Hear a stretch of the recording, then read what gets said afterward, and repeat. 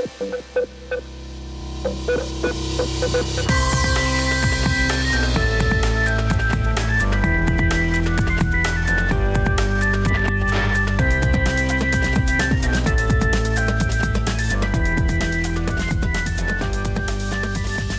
back to Burn the Haystack with Josh and Jesse. I'm Jesse. And I'm Josh. And this is a podcast all about saving the best and burning the rest. And we are not alone today in the studio. We're blessed today to have both Chappo and Tarenne. Guys, so good to have you with us today. It's good to be here. Yeah. It's great. Yeah, I'm stoked. Hey, tell us a little bit about yourselves because we know who you are, but do they? I am the one that is Chappo. I do have another name, but no one knows it, so we just stick with Chappo. I've been a pastor for about 14 years now. Yeah, I didn't realise it was so long. It's a That's long awesome. time. I'm getting pretty old. Didn't grow up an Adventist. Became an Adventist in my sort of late teens, early 20s kind of vibe. There's certain things I really love about our faith and some things that still challenge me and that I get a bit annoyed about and things like that. Currently working at Gateway Church with Tarenne, which is a campus church on Avondale School campus. That's me. Cool. I'm Tarenne. I am also a pastor with Chappo at Gateway Church. I love Gateway because we're on the school campus and I really enjoy campus ministry there. Bit of church world, bit of school world. It's a good combination. But yeah, this is my 4th year there. So yeah, that's a bit about me. Just for those of you who don't know, our overseas listeners, Avondale is our tertiary education place. It's Adventist Mecca, Australian style. Yes. But there is also a Avondale kindergarten, an Avondale primary school, an Avondale high school. So Gateway Church is located on the high school. And the Avondale. primary school. Yeah. And, I forgot. Campus. So I should remember that. But yes, it is. Anyway, so that's where it is, which is really cool. Lots of churches in the area. Particularly when you've come from, I used to pastor in like regional New South Wales in Kempsey, and if people don't like you as the pastor, they just come anyway. Like, they're just like, this is the only church we've got and we're going to go to church. But yeah, in the Mecca, you've got churches everywhere and it's a bit of a smorgasbord. Yeah, wow. So I don't like you. I'm going to hopefully like this other pastor better. Legit though, like our membership is so transient, like because people just go different places where the big events are happening every Sabbath. So yes. yeah. I'm a little bit curious, Tarenne and Chappo, what's your sales pitch if somebody is like, should I come to your church? Ooh. We have a huge, because we are a campus church, our focus is on the campus. So we do a lot of kids rallies, teen rallies. We want to be focused on the families in the school community there. So that's our space. That's our passion. That's our purpose is, look, we're not here to attract other Adventists. We're really there to just minister to the school families. Yeah. Yeah. And on top of that, I'd say that we try to create an atmosphere that is easy for someone to find their way into. Yeah. If you've got rowdy kids, that's okay. If you don't know what church looks like or how to go to church, that's okay. The coffee's pretty good there as well. Yeah. Great That's barista important. team, that's important. Yes. Yeah, there's a sales pitch for you. Great. Come to Gateway. Yeah. No, man, you guys are awesome. And I'm sure it is a very loving community. And you know what? We just had a coffee before this. And so I trust your coffee judgment. I will say I trust it. After that one experience, I trust it. Wow. Yeah. Thank you. It's a lot of trust. Yeah. Dude, this is a lot of trust. Hey, but today we are talking about something very dear to all of our Adventist hearts. Sorry. No, you just did a massive 7-part series on the Sabbath. It's very, very Adventist to do a 7-part series on Sabbath. How could you not, though? How could you do a 5-part series on the Sabbath? You couldn't. Well, heaven forbid, a 6-part series. I know. Oh, yeah. Straight to hell. So, yeah, we heard really good things about it, and we just know that you've got some really good thoughts on it. Did you really? Yeah. Oh, wow. Okay. Yeah, actual. Like, I thought it was genuinely. just part of it if you just made that up. As you all know, because all of you are a part of it, there is a Facebook group for Burn the Haystack, because all of us use Facebook regularly. But anyway, there's a Facebook group, and it was recommended in that group. Your series. Yes. We thought, you know what, we need to... That's high praise. Yeah. Wow. There you go. Go, Tarenne. People listened. Yeah. Actual. So, yeah, lead us. Tell us. What do you want to tell us about Sabbath today? Many things. Great. Awesome. That's what we need. No, there's lots we want to talk about. And look, Sabbath is a big deal for Seventh-day Adventist people, right? It's so important that it's like the first part of our name of our denomination is Seventh Day. So big deal. Tragically, I don't think we've spent enough time on what Sabbath keeping actually looks like and how it can be a benefit and a blessing and holistically and all this kind of stuff. We've focused on the just make sure you do it bit, but not about getting a whole lot out of it. And we did this 7-part series. I don't claim to be any kind of New Testament scholar or some brilliant Sabbath guy. However, we read a lot, we watched a lot, we listened to a lot, and our understanding and our own experience of Sabbath was incredibly enriched through that process. So there's a lot that we just got really excited about on the topic of Sabbath as a result of, taking our church through this series. Super cool. Yeah. So you did it in 7 parts. I don't know how much we're going to drill down on any one of those individual parts, but do you want to give us like a broad overview of when you look at this whole thing? Like, it doesn't have to be all 7. Don't panic. Sure. What is the overall picture that you're trying to paint? Oh, yeah. Okay, cool. Look, the 7 parts we did, we looked at the concept of remembering and why the word remember is such an important word in the Sabbath commandment. We looked at the idea of Sabbath being a delight, which was incredibly fun, and we need to talk about that one because it's a bit sexy. So we need to get into that one. Yeah. We looked at Sabbath and rejuvenation. We looked at Sabbath and rest. We looked at Sabbath and worship, which was quite cool as well. The Sabbath and Jesus, how he interacted with the Sabbath, and then we finished with the Sabbath and freedom. And then we had a baptism on that day, which was really cool. So that's awesome. We celebrated the freedom of Sabbath by someone experienced the freedom of Jesus. Yeah, so good. In Jewish practice, right? You understand what the Bible actually commands when it comes to Sabbath is very brief. We're told not to work. That's essentially the largest component that we're given about what Sabbath observance looks like is not working.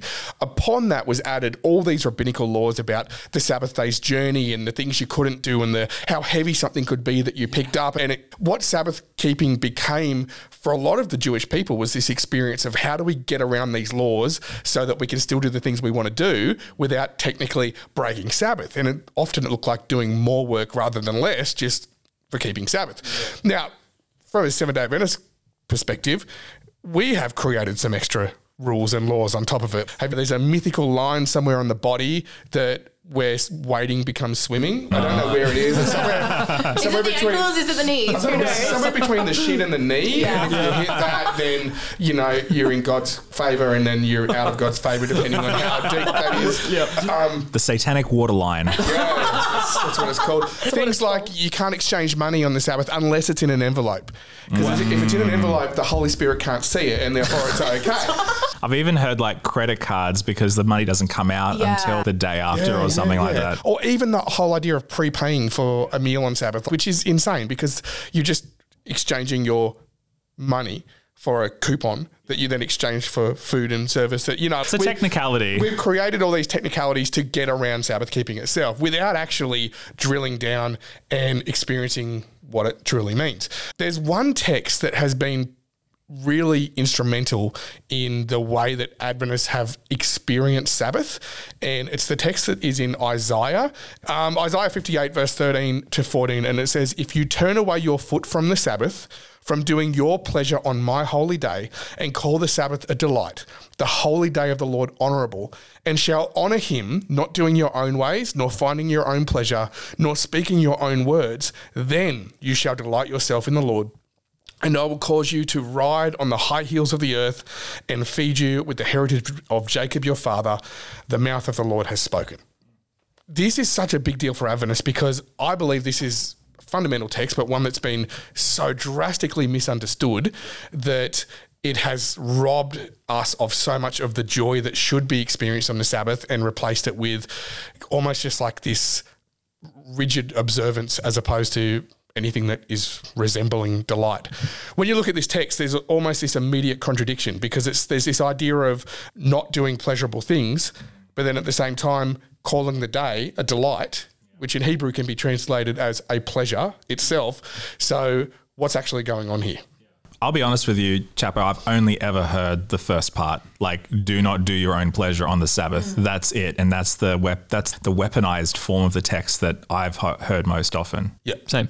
Yeah, that's all people. Yeah, you just hear it like somebody wants to do like the youth want to do an activity and it goes to the church board and the church board's like, sounds a bit too pleasurable, guys. And that's really? Is that okay? Anyway, yeah. Look, I remember when I got Bible studies when I first became an Adventist, and the pastor who gave Bible studies to me, and he's still probably my hero to this day. I love that man, but he was showing me this verse, and he said this is what he calls the surfer's verse. Because when a surfer says, "Hey, is it okay to surf on Sabbath?" he pulls out this verse and says, "Refrain from doing your pleasure on my holy day. What do you think? Should you surf or not?" And so forth. Yeah. The key to this verse is in the context. When you read up further in the passage, God is rebuking them for the way that they are treating their people, their employees, their slaves on Sabbath so that they can expand their business. In the Jewish Bible, it actually translates pleasure as business pleasure. That's the actual term that it uses, because in the context, it's directly relating to growing and expanding business and becoming more profitable. When it says, and you shall honour him not doing your own ways, and then it goes down to say not speaking your own words. In the original Hebrew, it just says don't speak words, right?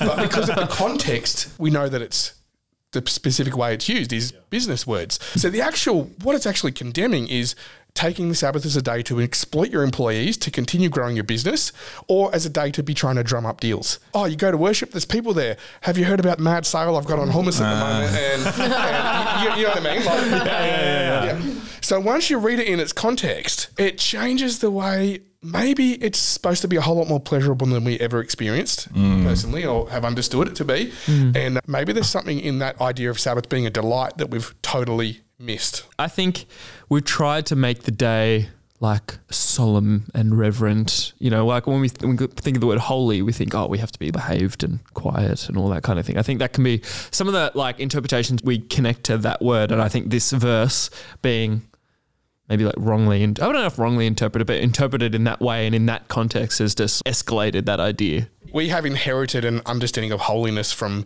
Catholicism that is very much about being solemn and quiet and wearing the right clothes and saying the right words in the right place, and having this idea of sacred and secular things cannot ever cross paths and that. And we sort of inherited that and never rejected those things. But that's not what it's talking about here when it says have it set apart, and have it set apart for the best possible things in life. Fill the Sabbath with the best things. The word delight is actually a word that's associated with the things of royalty. So the luxurious things, the things that are incredibly special. What would a king or a queen do to fill their time with all of their resources? That's what you should do on Sabbath. Pull out the cashmere. I don't know. Yeah, maybe. Or the caviar or whatever it is that's expensive. Save it for the Sabbath. So the Sabbath is fantastic. Side note here, and just relating to this verse here, often a question that young Adventist couples struggle with, maybe they don't, but is it okay to have sex on Sabbath? And does this verse condemn it because of the pleasure and all that kind of stuff? And I looked into that a bit because I thought it was a fun topic. In even the most ancient rabbinical writings, there's a record of the Jewish people teaching that Sabbath is actually the best day to engage in sex with your spouse, particularly on Friday night. And they referred to the Friday night intercourse as the Sabbath blessing. I've heard that phrase before, but I feel like I'm going to associate that phrase differently from now on. Yeah, every time someone says it at church, I'm going to be like, what? Sabbath is a blessing, brother. Yeah, wow. That was the Sabbath blessing. And it gets better than that. There's record of if the husband of that wife was refusing to participate in the Sabbath blessing for an extended period of time, she could take him to the rabbinical courts and be punished. No joke. It didn't go the other way, but the wife, if she was not receiving her Sabbath blessing, was able to go to the rabbinical court. That's how serious it was, and how open that culture was in terms of probably sexuality and experience the best things you can experience on Sabbath. So, wow. I thought that was pretty exciting. Yeah. That's a big culture shift, I think. That is just not how, I don't know, previous generations would talk about Sabbath. You know, you mentioned we have an inherited Catholicism. I think we also have an inherited sort of Victorian European prudishness as well, at least in the West, in Christianity, where such things are not fit for talking about in the holy places and things like that. It's silly, but it's our inherited cultural context. For sure. And scripture is full of all sorts of great and wonderful sexual things as well, and sure is gory things and all sorts of stuff that we don't find appropriate maybe for holy conversation, but it's there. Oh yeah, it's Man, I was just like, did my first Bible study with a group of like grade 5s this week, and I saw them open to the wrong page in the Bible that we were looking for, and one of them would think, they started giggling and stuff. I'm like, oh my gosh, what did they just read? Anyway, it's so funny. Yeah, wow. No, that's awesome. I love that. Yeah, great. The reality is with Sabbath at the moment, and from a Seventh-day Adventist perspective, like for so many generations, we were the only voice in the room of the Christian world. Like we were the ones saying, hey, the Sabbath matters, and we're championing the Sabbath, but that's no longer the case now. Like the rest of Christianity has jumped on board saying, I think it's because of just how exhausted everyone is, and everyone's too busy, we've got too much going on, and everyone's fallen to pieces, and mental health is such a drastic situation that we're facing at the moment, that so many other Christian groups are saying, no, like Sabbath, maybe there's some truth in that. And there's book after book, like you would be familiar, like, you know, Swoboda's book called The Subversive Sabbath, The Sabbath as Resistance. I've read 2 or 3 books on discipleship recently from not Adventist authors, and all of them mention the Sabbath. And I didn't buy them thinking that they, like, for that reason, but like all of them have had their own take and had this chapter on Sabbath. I'm like, what the heck is going on? This is crazy. I'm loving it. But huge, a massive difference from even 5 years ago. I think part of the problem is that we have been in the mindset in Adventism, as you mentioned, Chappo, that we're the only ones doing this thing. So we have to fly the flag. But in the midst of flying the flag, we've forgotten about, I guess, the Sabbath blessing or whatever it is. The many blessings, perhaps you could say, of Sabbath. Like what we're talking about today. We've been so fixated on the Sabbath is important that we've forgotten the importance of the Sabbath to us. And I think also, like, I think that us as Adventists have been looking at the Sabbath as part of our identity, and that we have to hold on to it because it's our identity. It's in our name. It's like right there, front and center.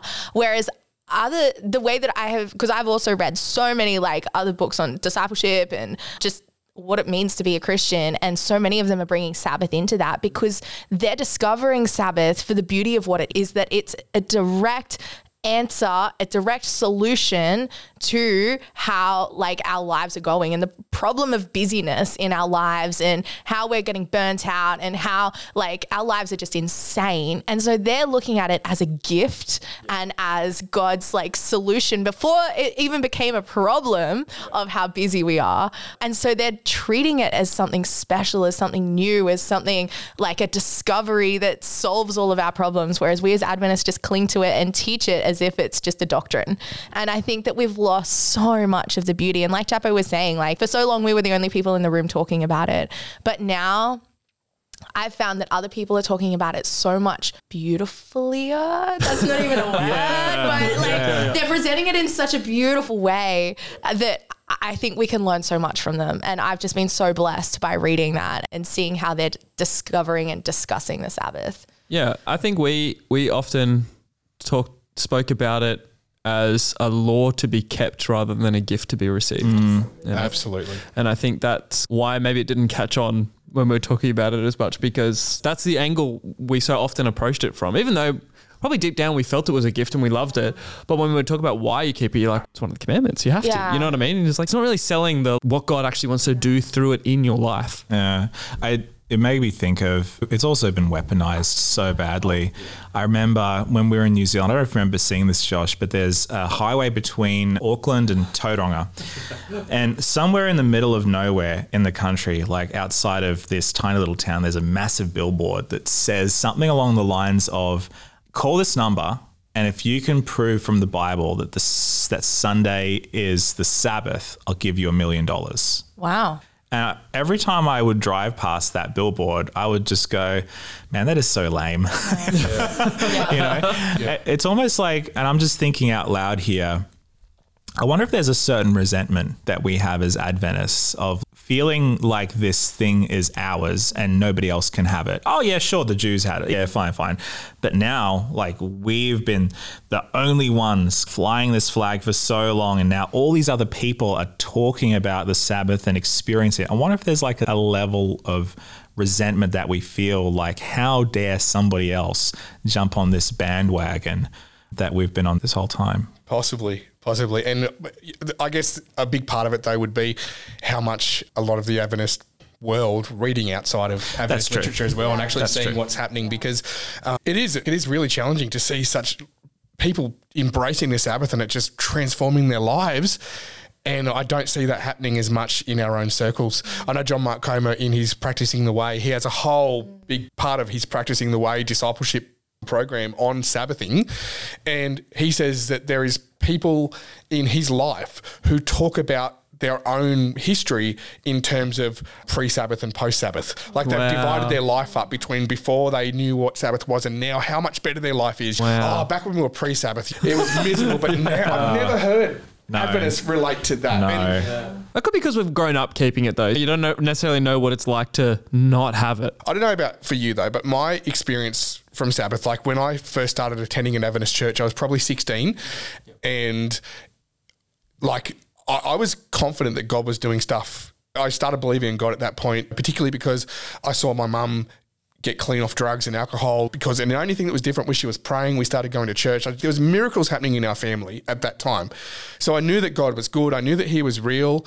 And I knew that I guess he wanted us to keep Sabbath as well, because that's what we were told from the pulpit in this church that we were attending.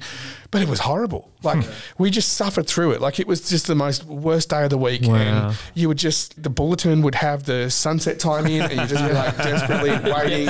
And for our family, we would already have our dinner on our lap with a can of Coke or something like that and the TV remote. So as soon as it hit like 6:43, we'd press play on the episode of Home and Away that we recorded from the night before and have a dinner because finally it's over. Like we suffered through it and now we get to reap the rewards of Sabbath being over, which does not sound delightful. And the biggest thing for me, like I got to go to Jerusalem many years ago and experience opening Sabbath at the Wailing Wall. And it was fantastic. And people were dancing and singing and just so excited that Sabbath was here. They had special songs and then we went back to our motel and that was the biggest feast you've ever had. It was like a party because it is Sabbath and we are so happy that it is Sabbath. And then we went back for closing Sabbath and it was somber. It wasn't a celebration. It was like people weren't crying and weeping, but they were just like, it was, thank God for this Sabbath we've had. We can't wait for the next one, which is a very different experience to what I knew and from a lot of people that I've spoken to have experienced as well. Yeah, that's a massive shift. Like how do we maybe shape our congregations that Sabbath becomes, or like even opening Sabbath becomes that celebration? Like what could that look like? Big question. I don't know. Or is opening Sabbath happening at all in a lot of the time? I can tell you that at least in like the holy city of Cooranbong and the surrounding areas of Morisset, where there are many Adventists, just like there are in the part of the world that we're in right now. The busiest time, you don't want to go to Woolworths or Coles like right on the closing kitchen because there's all these other Adventists. You see everyone. But they're all pretending they didn't see you. And you're pretending because it's the edges of the Sabbath. I'm still here trying to get my stuff for the next day because today's been so busy. But the kids need breakfast and there's nothing in it. You know, that. There's all these practicalities. I remember once my wife texted me in the afternoon, she said, I need you to get a pregnancy test on the way home because I just need to know. So I'm like, okay, it's Friday afternoon. So I go to Woolies in Morisset and like it is just jam-packed full of Adventists. Pathfinder leaders and former lecturers from college and just every Adventist and their mum that you've ever met in your life is there. And I'm trying to sneak out with this pregnancy test without anyone seeing it. It was just a whole situation because it's just packed, right? Yeah. And then, but we're just so rushed, trying to do it. And then that leads into not really opening Sabbath, just falling into Sabbath and being exhausted. And then before you know it, it's Saturday afternoon and you've woken up from a nap and you've covered in drool and sweat and you don't know what year it is or what's going on. And the Sabbath is gone because it just happened. Yeah, wow. I wonder if that's partly because of our emphasis on the Sabbath service. I don't know if that's part of what you've been thinking about, but for most Adventists, that's it. That's the pinnacle of the spiritual experience. For many Adventists, it's the only part of your spiritual experience of the entire week. Yep.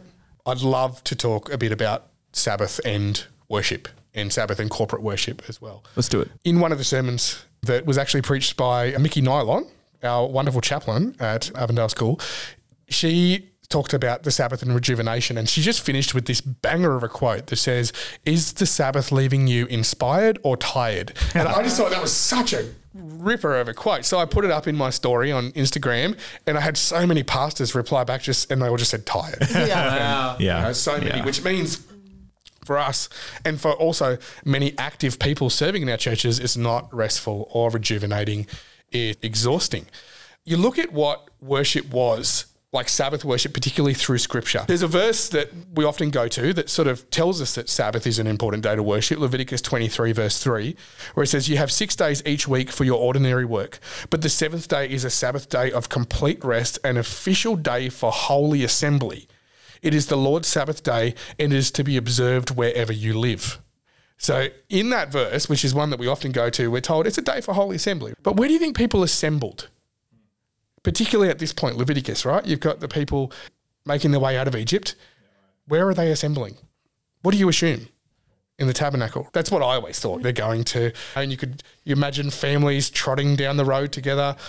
By the time, like, the Israelites made it through the Exodus, there was like 2 million of them. Not many of them are going to fit in the tabernacle. It's got to be a massive tent. So we know that on Sabbath there was some special worship, particularly for the leaders of the tribes and for the priests. But everyone else basically worshipped in assemblies in their own tents. Like, it was what we would call home church, right? And then you move into the New Testament experience and people gather in synagogues. And do you know that... Like, it was my favourite verse when I first became a Christian, but it's in Luke chapter 4, and Jesus is quoting from Isaiah, and he gets up in front of the people he's turned to read and speak, and he says, "The Spirit of the Lord is upon me." And I always pictured that scene, right? It's like the synagogue was like some large church, kind of like Memorial Church in Kurrumbong, but it's, except for it's made out of white rocks. It's just the same. And everyone's sitting down on pews, but they're made out of rocks. And Jesus gets up behind a pulpit that's made out of rocks and starts to read this verse. What happens? But then I saw the depiction of that in season 3 of The Chosen. Oh, yeah. Yep. And it was really different. Yeah. Because Jesus is in this small, dingy, dark room with about 40 people. And he just takes it and reads, and I'm just like, this is messing with my head. This is not how I imagine this. But very simple gathering. Like, the Sabbath service in the New Testament time was they would come together in synagogues in small groups. Someone would be chosen to read, like, on the spot. That's why Jesus is back in town. Okay, you can read today, mate. Here you go. Get up and show us what you've been doing. There was no need for planning centre. There was no need for disputes between worship leaders about what song is still relevant and all this kind of stuff, because it was just so simple. But it's very different to what church looks like today. Like, fast forward 1,800 years, you get the lady named Rachel Oakes. You familiar with her? She was the woman who introduced the Sabbath to the early pre-Seventh-day Adventists, to the Millerites. And there was a Millerite preacher preaching in a church, and he said that I can keep all of the commandments. And the next week she rocked up and said, "I bet you can't keep the Sabbath." Like, she's referred to in history as a particularly aggressive woman.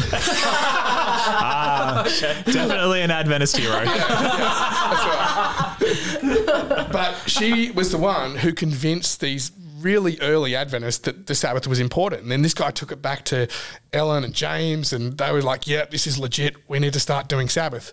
But what did doing Sabbath look like for them? It looked like taking the Methodist Sunday church service and bringing it back 24 hours and putting it on Saturday morning, and then they'd fix the problem. Innovation. Right? Yes. So, like, essentially, I don't think as a denomination we have ever wrestled with how do we worship, how do we gather, how do we do liturgy in a way that is Sabbath friendly, that's not just copying and pasting what we see other churches do on Sunday, plonk it on Sabbath morning and say, now we're keeping Sabbath because we're going to church on the right day. So much of what we do to keep Sabbath is just going to church on the right day. Yeah. Regardless of everything else we're told about Sabbath in Scripture, we boil it down to going to church on the right day. Yeah, I think for us, that ticks the box of, it's holy. We've made it holy because now we do church on that day. So that makes today holy. And we've assembled. And this is the only way that we know how to assemble. Yes, in a holy way. Yeah. Yeah. Yeah. Yeah. I remember we were listening to a preacher, my wife and I, and he has church on Sunday, but he keeps Sabbath Friday night through to Saturday night like a traditional Jew or Adventist would. She was talking to me saying, I feel envious of these pastors who get to have Sabbath and then get to do church on a different day. Even Swoboda in his book, Subversive Sabbath, he even says, you can do Sabbath any day, which I don't agree with. I believe that Saturday is Sabbath. But he says you can do it any day, but if you're clergy, you just can't do it on the same day you worship because there's too much work involved in making church happen. And so my wife is saying, I feel jealous of these people who they can keep Sabbath and it's enriching and good for their family and for their soul and for their relationship with God. But then they can show up and preach and talk with everyone and plan visitations for the week and do all that sort of stuff the next day. And I was like, yeah, I understand. I thought, no, but hang on. Scripture says it's a day for Holy Assembly. Like that we should be able to do Sabbath and gather and worship in a way that doesn't destroy Sabbath. And I don't know what the answer is. Like I'm proposing a problem here, but I'm just surprised that as a denomination who values Sabbath so much that it's in our name, we've never had a discussion about how can we gather in a way that isn't anti-Sabbath, that doesn't leave us exhausted. Recently, Tarenne and I were over in America with a group, and not just saying just us went, but What a nice flex. Yeah, we're just casually in America. We went to Exponential Yeah. Conference, It was really and in one of the workshops we were at, Sabbath came up. And I remember having a chat to some of the, because pretty much all the other churches in the room, other than our little group of Adventists, are all Sunday churches who seemed to keep or were interested in keeping Sabbath. And I remember speaking to one of the guys, funnily enough, from New Zealand, who has a Sunday church but keeps it like Friday night to Saturday night sunset. And it was really cool having a chat about it. It was just like, oh yeah, you Adventists were talking about this for ages, and it took us so long to catch on. We should have listened or whatever. It was really funny. But then he said, but I don't know how you go to church on Saturday. Honestly, I don't get it. And I remember thinking to myself, yeah, and I remember telling me, yeah, I see like you guys get to have a more restful Sabbath, but I love getting to gather with everybody on Sabbath. Like I love seeing everybody on that day. And I do agree with you. I think that we haven't necessarily mastered maybe what church should look like on the day, but I love seeing everybody because it's like, when else do you get to see everybody and nobody else has got a work commitment to go to? Nobody's got things like everybody's just there. In fact, the only person who has a work commitment to go to is me. But just getting to hang out with everybody and you're all free of that burden of the rest of the week I think there's something really beautiful in there that I would suggest that people who gather on Sunday might be missing. I don't know, but yeah. And I totally agree with you because that was part of creation, right? Yeah. It was that like when Sabbath was given, it was given for community. It was given to gather. It was given to hang out. And that is so inbuilt and ingrained in us that we need community. And so that in and of itself is a blessing of the Sabbath. But how do we do church in a way that isn't stressful, that isn't like busy, that just adds, because like we have this culture of busyness in our lives. Like our whole work week is just rushing from here to there and everywhere. Like we need to differentiate between Sabbath community and the blessing that is, and using like that to add to our busyness in our life. Yeah, but then also the tension of how do you make the gathering meaningful? Yeah. And empowering and inspiring and all that kind of thing too. Yeah. There's so many tensions to wrestle with. At the risk of getting a little too nerdy, I think there is potentially some sort of westernized, consumeristic, capitalistic urge that we might need to reckon with as people. Because look, if you're a conservative, then you expect to come to church and for everything to be reverent and for the organ to be on point and the choir to be fine, and there are expectations. If you're a progressive, you want a raging band, you want the lights to be good, you don't want the mic to be turned off in the first 15 seconds of the announcer's voice, you want everything to flow well. And where are we getting that from? We're getting that from our culture, which demands excellence, which demands the highest level of quality. And I'm not saying that we shouldn't strive for that within our spiritual practice, but I also think that is that buying into the world's measure of what something should look like. Yeah. Abraham Heschel talks about the fact that a Sabbath is a cathedral in time. We're escaping the world of the material and we're going into a different space. Are we perhaps a little too enamored with our shiny toys? Could we be content with a very simple Sabbath gathering?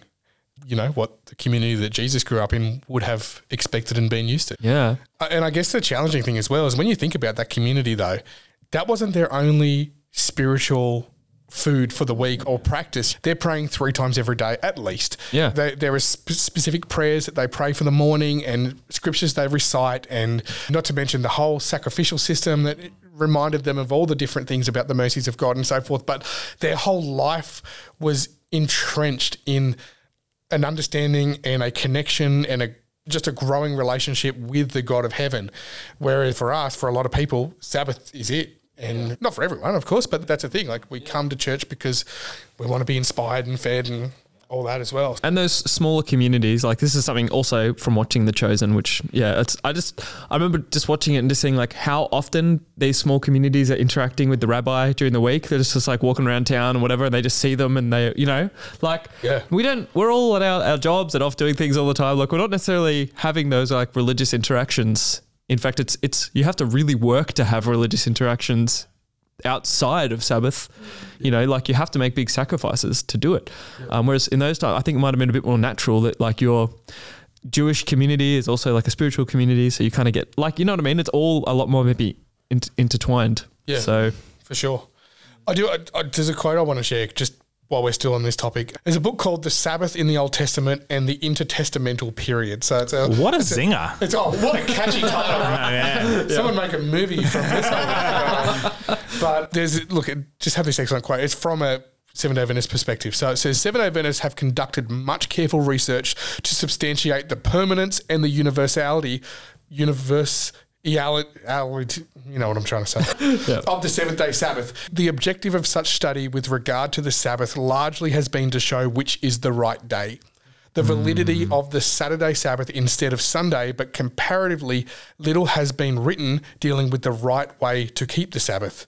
Adventists have generally refrained from making a legalistic list of Sabbath prohibitions. We've made a few, but that's a generous. Yeah, that's a generous term. Yeah. Paralleling the 39 rabbinic categories of activity prohibited on the Sabbath.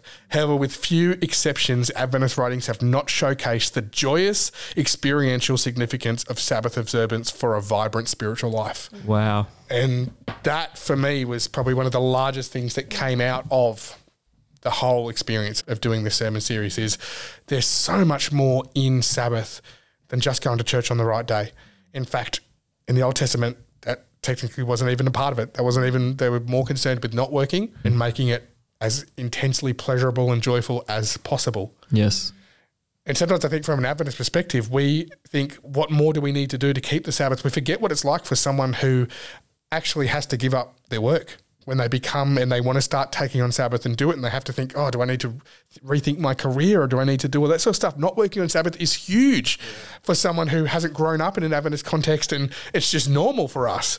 So we sometimes overlook how big that can be and that we're blessed already not to have to do that in many cases. So it's good for us, but it's a huge thing. Yeah. The idea of not working, but then not thinking about work on Sabbath, like helping people to do that is, I think something, I don't know if we necessarily do that. We think we're not working, so that's fine. But like often you get to church, whenever, and everyone's just like, so how's work? Tell me about your work. What's going on with, and you're just talking about work like the whole time you're there and thinking about it all. Year 12 students just talking about HSC or whatever and their final. I'm like, I don't know. Maybe we're thinking too much about the week and we need to make it more of a, tell me about you. I don't know how to make that shift.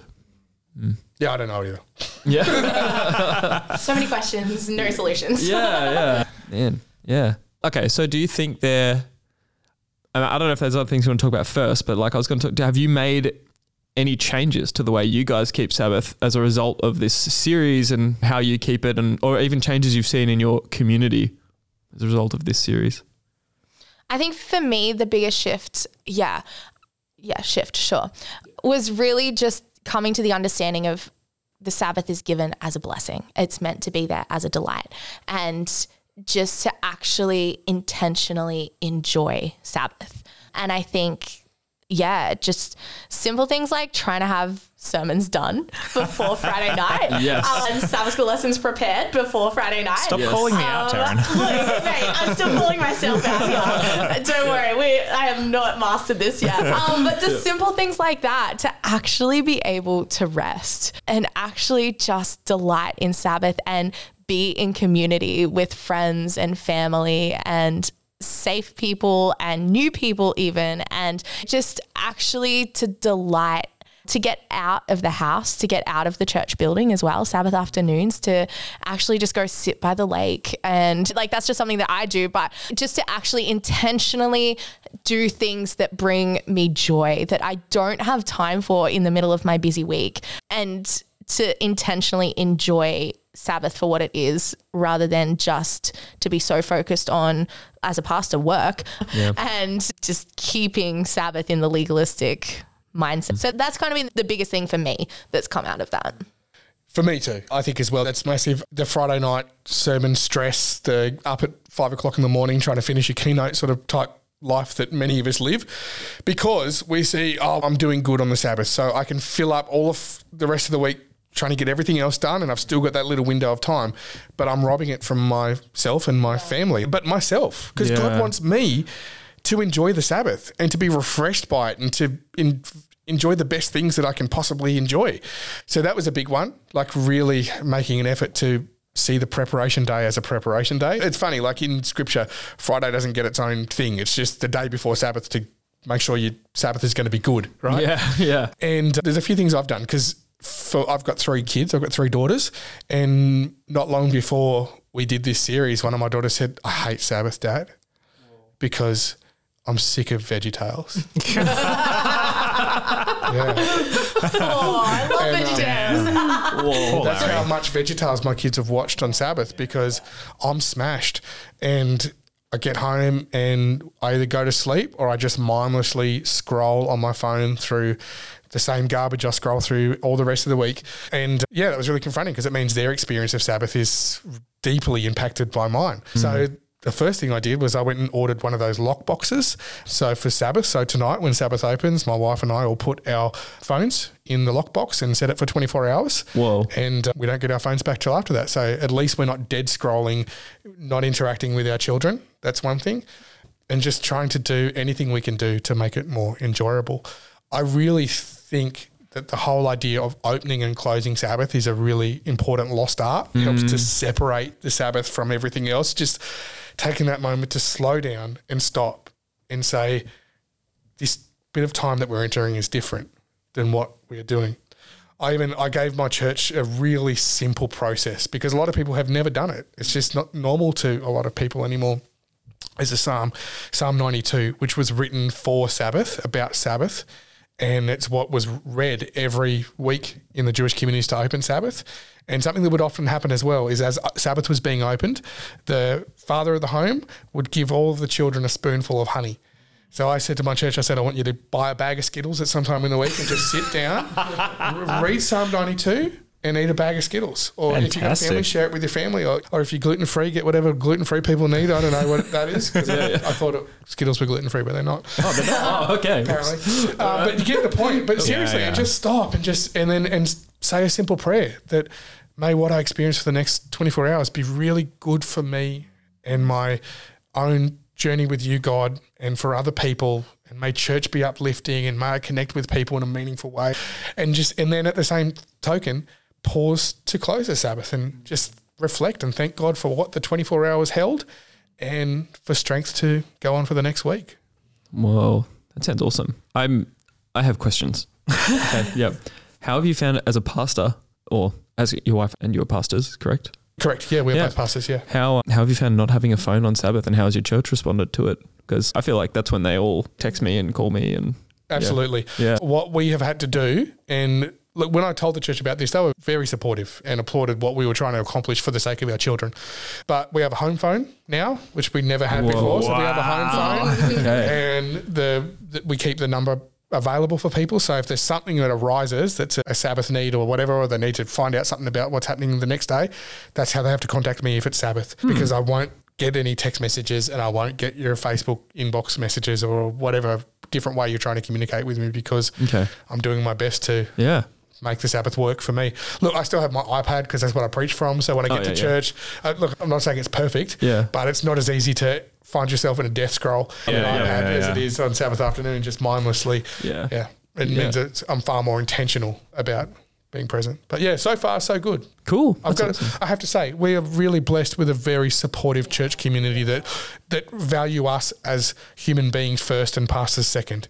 I know not all churches are like that, but we have a great church that wants us to be thriving and well in our own spirituality and our own holistic wellness. Yeah.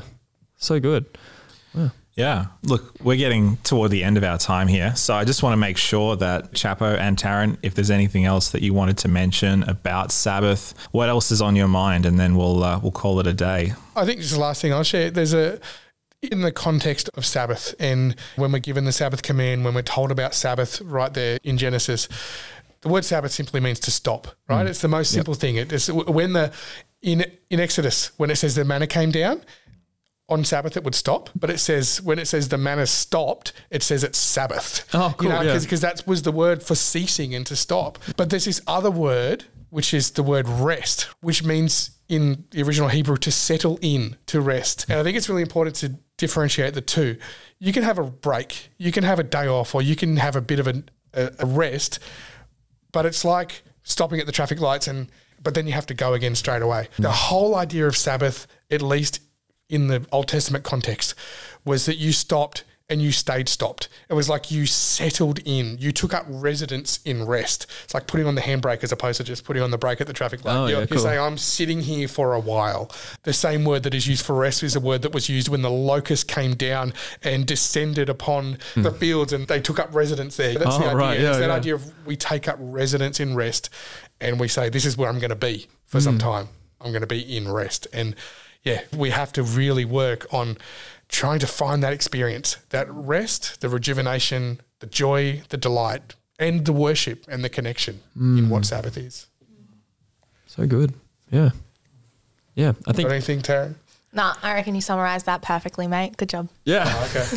Yeah. I visualize it kind of like the difference between like just sitting in a chair and then like really reclining in a chair and putting your feet up kind of thing. I don't know if I often actually recline on Sabbath. I'm often just, okay. Like there are things I've been like trying to do, especially this year, to try and make my Sabbath more enjoyable and restful, but I feel like I've got a long way to go. Lots of things to learn as a pastor. Is that this is going to look different for everyone, right? And that each of us, like, it goes from a list of rules of how to keep Sabbath to an individual care plan of what Sabbath looks like. Ooh. Does that make sense? Like, we need to actually individually stop and consider, what does Sabbath look like for me? Because the Bible gives us really great principles, but the reality is that the culture that we are living in now is so different from the culture that they were living in then. And so how they culturally kept Sabbath then isn't necessarily how we're going to culturally keep Sabbath now. But the principles of resting and stopping and delighting and having joy and community is the same. So what does that look like? And I also don't think that is going to be exactly the same across the board of our Adventism either.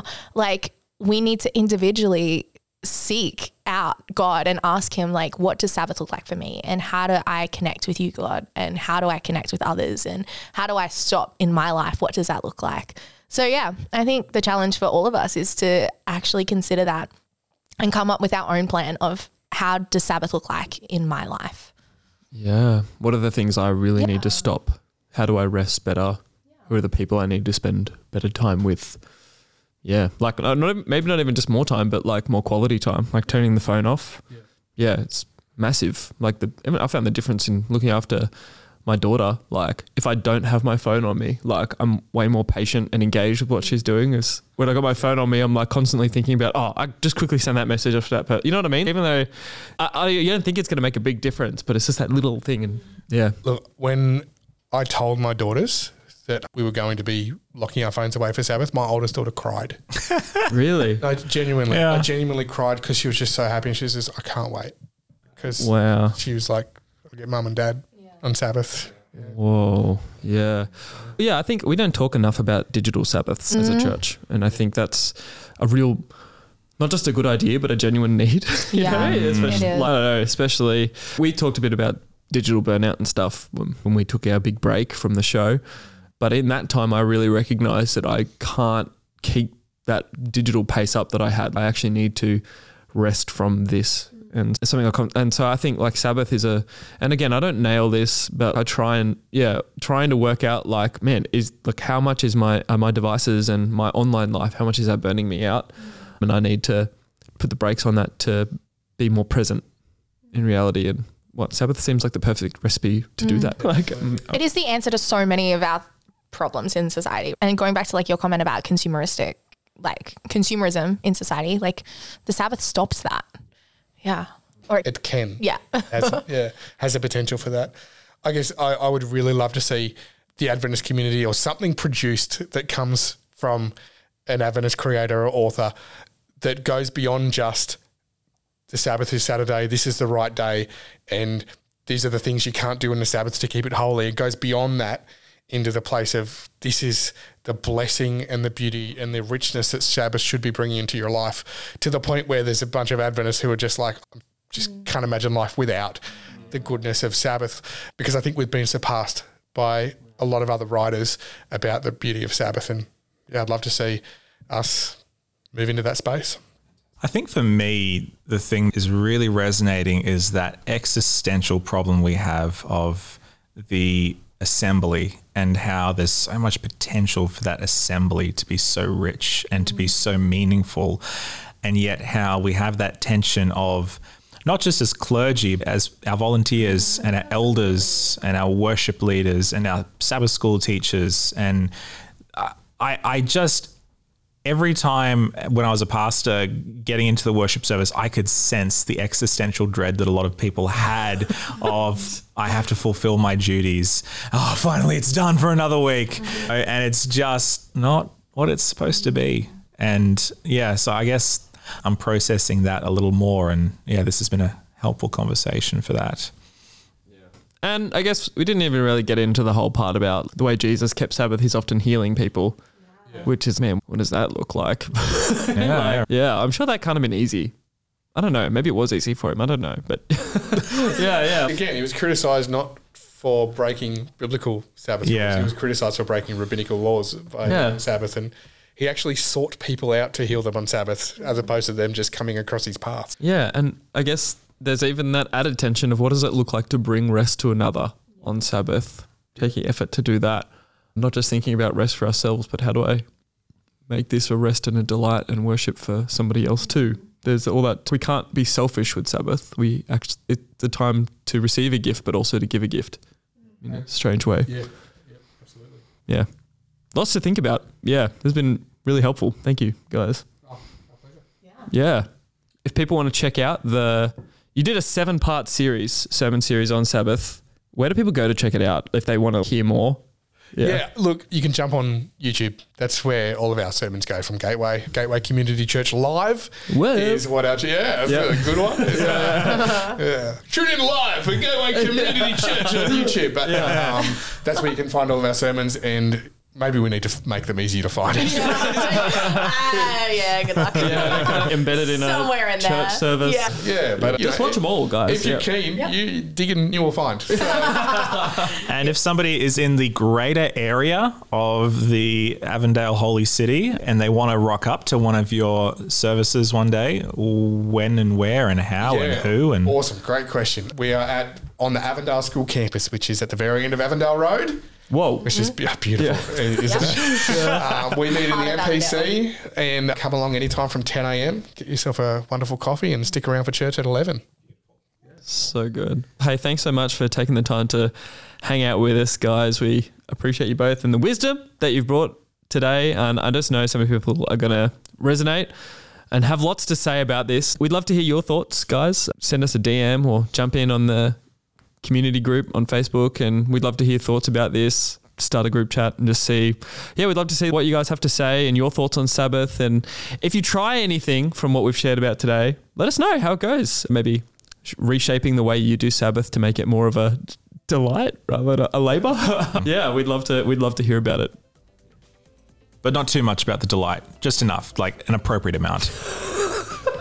The blessing, you do. The blessing. The Sabbath blessing. A Sabbath blessing. Okay. Oh, great. That's what we needed to finish. All right, awesome. Thanks, guys. We love you. That is... All right. That is Josh, Jesse, Chappo, and Tarenne out.